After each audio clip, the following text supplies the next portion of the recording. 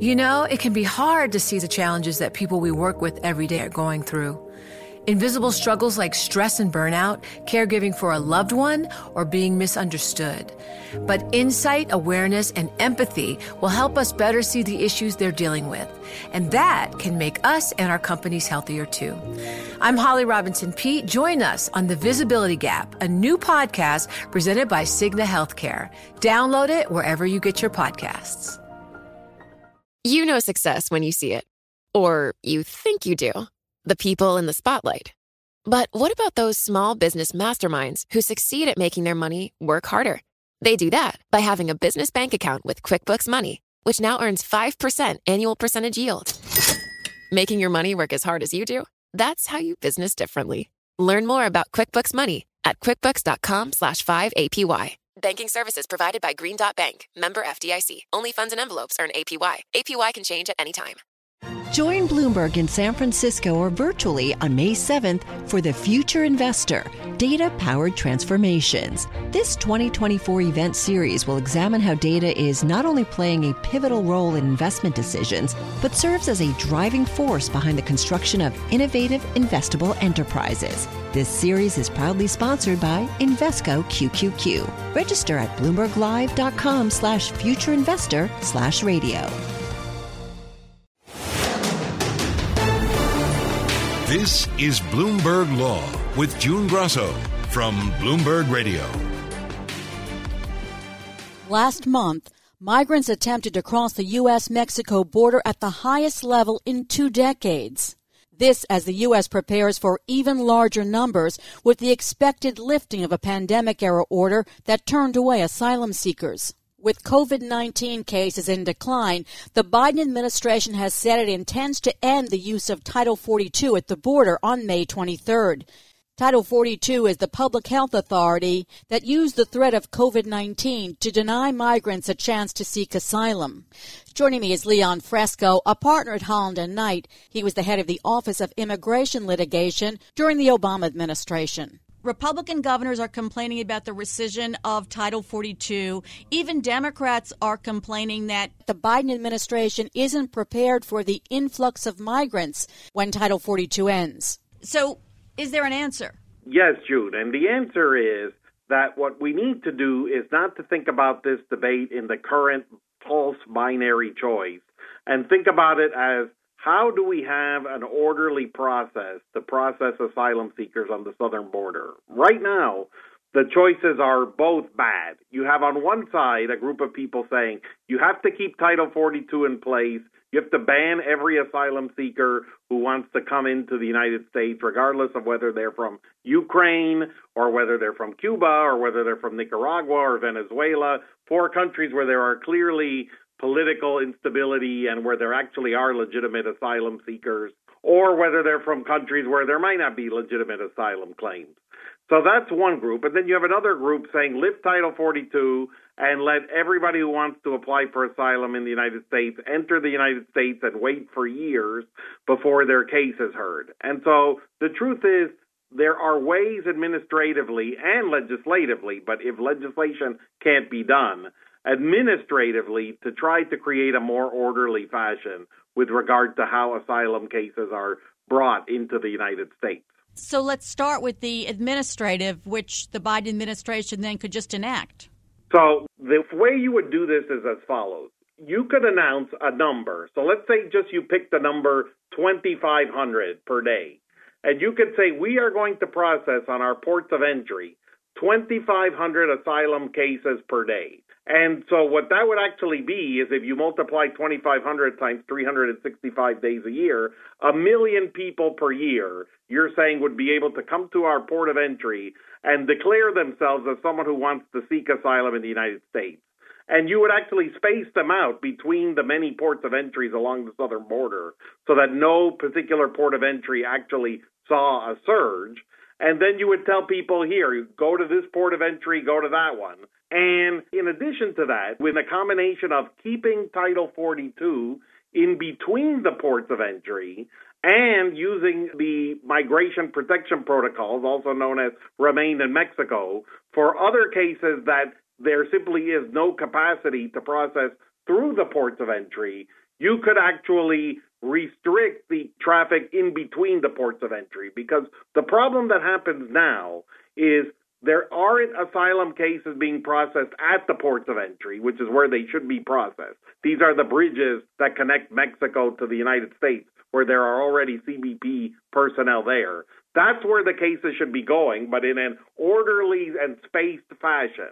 And then tell people, if you're going to not use this, if you're going to cross between the port of entry, that's where we're going to keep Title 42 in place, because what you're going to be doing if you surge in between the ports of entry is you're going to be creating situations where large numbers of people have to be held in holding cells for days and days at a time, adults, children, all together, and that actually does create a health risk for the people in those cells and for the people guarding the people in those cells.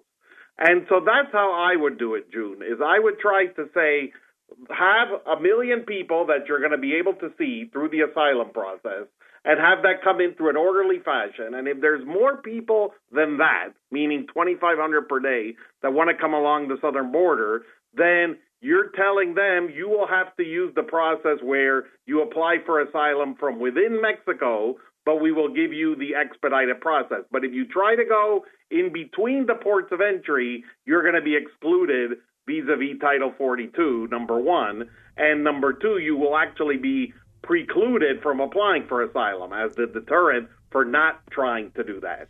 There are ways to do this, and they just have to come up with a practical plan. And by the way, if you processed 1 million people through the ports of entry, that would be more than have ever been processed before. So it would be a great humanitarian process to process those 1 million people. And if there's more than that who in a given year now want to actually apply for asylum, again, we would use the expedited remain in Mexico policy for those individuals while they waited for their asylum claim. What's the average number of migrants processed yearly?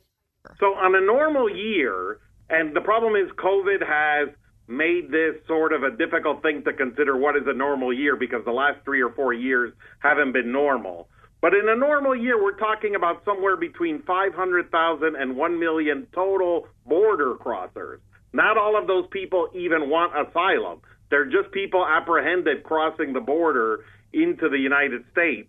And some are allowed to come in and apply for asylum, and some don't even say that they have any asylum claims. And so what we would be talking about here is replacing that with a 2,500 per day actual asylum seeker pool that actually goes into the ports of entry and actually gets processed. So you may have 100 people a day going in through the San Diego port of entry, or 100 people a day going through the Brownsville port of entry, all along the southern border, El Paso, etc. And you could actually coordinate that with nonprofits so that you could actually steer people to the ports of entry that have less traffic. And that would actually be a way to make this process orderly so that you're not giving up on the commitments to help refugees who need help, but you're not getting the sort of worst case scenario that DHS is talking about. And I don't know how realistic their worst case scenario is, but the worst case scenario that they've told Congress is 18,000 people a day. And so that would be 6 million people in a year. And if there really is that, that would be unsustainable at an order of magnitude that we've never seen on the border before. I literally don't know how we would even process that many people. Would there be an objection to setting a number at all? Would people say, you're not supposed to set numbers at the border? Or will there be still objections if you set a number?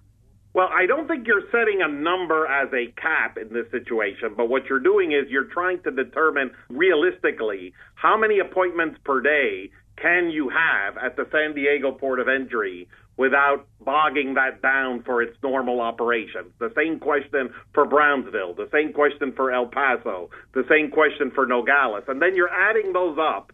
And I believe you could very easily process 2,500 per day total along the southern border, but maybe you could process 3,500, or maybe you end up finding out you can only process 1,500. Whatever that number is, I would just encourage them to process the maximum number that could be processed along the southern border on a daily basis. And then if there are more than that, the point is you simply cannot take matters into your own hands and go in between the ports of entry. What we should do there is work with Mexico to establish safe locations that are protected and are safe for people to wait, either for their appointment to come through the ports of entry or to literally pursue their asylum claim from that location. And we could even provide counsel for those individuals to allow them to make their claim. And by doing it and providing counsel just at those locations, you might be actually giving people an incentive to stay because they'll actually have representation, whereas that representation might not be guaranteed to them if they enter the United States. So there's lots of ways to think creatively, but what has to be done is that this debate about keeping or ending Title 42 just as a blanket option without any delineation, that debate really needs to change because it's not productive for anyone involved. You know, it can be hard to see the challenges that people we work with every day are going through. Invisible struggles like stress and burnout, caregiving for a loved one, or being misunderstood. But insight, awareness, and empathy will help us better see the issues they're dealing with. And that can make us and our companies healthier too. I'm Holly Robinson Peete. Join us on The Visibility Gap, a new podcast presented by Cigna Healthcare. Download it wherever you get your podcasts. Hi, I'm Ron Kraszewski, Chairman and CEO of Stifel. Financial advisors, if you're not growing your practice, you're losing market share. Stifel is a growing entrepreneurial, advisor-centric firm built for successful advisors like you. Imagine having the resources of the largest wirehouses and the support of the boutique shops, but none of the bureaucracy to get in the way of you serving your clients. At Stifel, it's your business, your book, your clients. I always tell the advisors we're recruiting, I want you to come to Stifel and double or triple your business. Most of them laugh and shake their heads, but I'm serious. Don't take it from me. Take it from Stifel's #1 finish in J.D. Power's 2023 U.S. Financial Advisor Satisfaction Study. So, there's a reason why 148 financial advisors joined Stifel last year. Come join us and find out why Stifel is the firm where success meets success. Visit www.choosestifel.com. Stifel Nicholas and Company Incorporated, member SIPC and NYSE. So that's the administrative solution. What's the legislative solution you have in mind? If you wanted to actually operationalize this with the consent of the Congress, then the Congress could actually create this by statute. And what the Congress would actually do is use something that would make it much stronger, which would be to say, if you go in between the ports of entry, once we've decided to allow 2,500 people per day in the southern border to go through the ports of entry, then you're actually statutorily banned from getting asylum. The only thing you could get would be withholding of removal, which is a very temporary relief, or what's called Convention Against Torture relief, if you can prove you're going to be tortured in your home country. So the Congress could actually enact that and say, look, we are going to, by law, force people to go in between the ports of entry. But what would also be necessary would be to guarantee slots through those ports of entries to make sure that no future president would actually get rid of those slots, number one. And then number two, a trade could actually be made, in my view, at this point, given where the Supreme Court is headed on DACA, most likely, which is to invalidate DACA, is you could actually make a trade to help the Dreamers in exchange for this border security measure. And I think that benefits both sides in that situation because these two issues have been very difficult for both sides. The Dreamer issue has been pretty positive for the Democrats, and it's been a harder one for the Republicans to grapple with. And the border issue has been sort of a winner for the Republicans and been harder for the Democrats to grapple with. You could put these two issues together and solve these two problems at once in a durable way for both parties. Does word get out that, you have to get an appointment and you have to do this, or do people still end up showing up at the border? The people who are coming to the United States are quite sophisticated for the most part about their strategy and their plan for entering the United States. For instance, once Ukrainians learned that they were getting paroled at the southern border, you started to see many more Ukrainians actually appear at one specific location in the southern border where they had heard that other Ukrainians were being paroled into the United States. And parole is actually being given legal status that allows you to enter legally and allows you to work legally while you're in the United States, which is something that a lot of other countries aren't getting, but Ukrainians are getting. And so my point being even if people don't know, if they try to cross the border without permission, the Border Patrol can tell them, look, here's what you have to do. You have to turn back and ask for an appointment, and here's how you ask for an appointment, and here are the NGOs that are working with this, or here's the website that you go to ask for this appointment. And yes, they'll have to go and get assistance to get the appointment, but people are getting assistance to do a lot more within the context of this trip. It would be actually a lot easier to show up at a specific appointment at a specific port of entry than it is to try to guess where to cross at what time of day so that you're least likely to be apprehended, or on the other hand, where it is to cross where you're most likely, you're going to be apprehended, but you're least likely to be detained long-term by the CBP or by ICE at a specific location. So there really is, for better or for worse, a lot of intelligence going on both sides of this, on the U.S. government side and on the side of people bringing people in through the southern border. And so if you were to announce such a change, you would see pretty quickly an adaptation to the new state of affairs on the southern border. I want to talk about the lawsuit. Now, 18 Republican attorneys general have joined the lawsuit that was filed by Arizona, Louisiana, and Missouri earlier this month. Refresh our recollection what the basis of that lawsuit is. Sure. The basis of that lawsuit is twofold. One, that the action is arbitrary and capricious, and two, that they required some sort of notice and comment before eliminating Title 42, both claims being Administrative Procedure Act claims. And so the question that these states are going to be making is, why is the Biden administration doing only some things related to COVID and not others? So, for instance, why would you eliminate Title 42 but not eliminate the mask mandate in the airports? Or why would you eliminate Title 42 but not eliminate the testing requirement for U.S. citizens to re-enter the United States on airplanes? And so those are the claims that are going to be made, and it's going to be up to the individual judge to decide whether it does seem to that judge to be an arbitrary and capricious act or not, or even if this is reviewable at all by the courts, because Congress really made an effort that these Title 42 decisions wouldn't be reviewable. And so it seems like the first difficulty would be, would a judge be able to find that this is reviewable at all? But if a judge could find that it's reviewable, then is it arbitrary and capricious?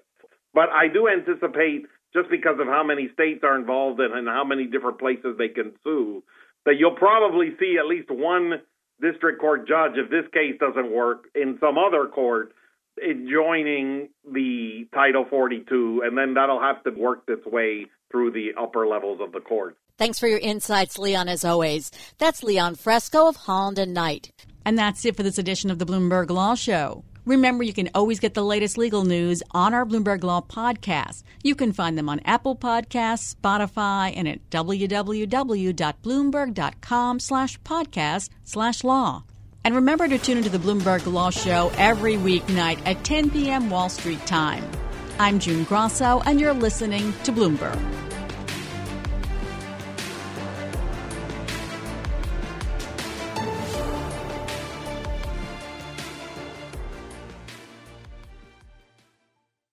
You know, it can be hard to see the challenges that people we work with every day are going through.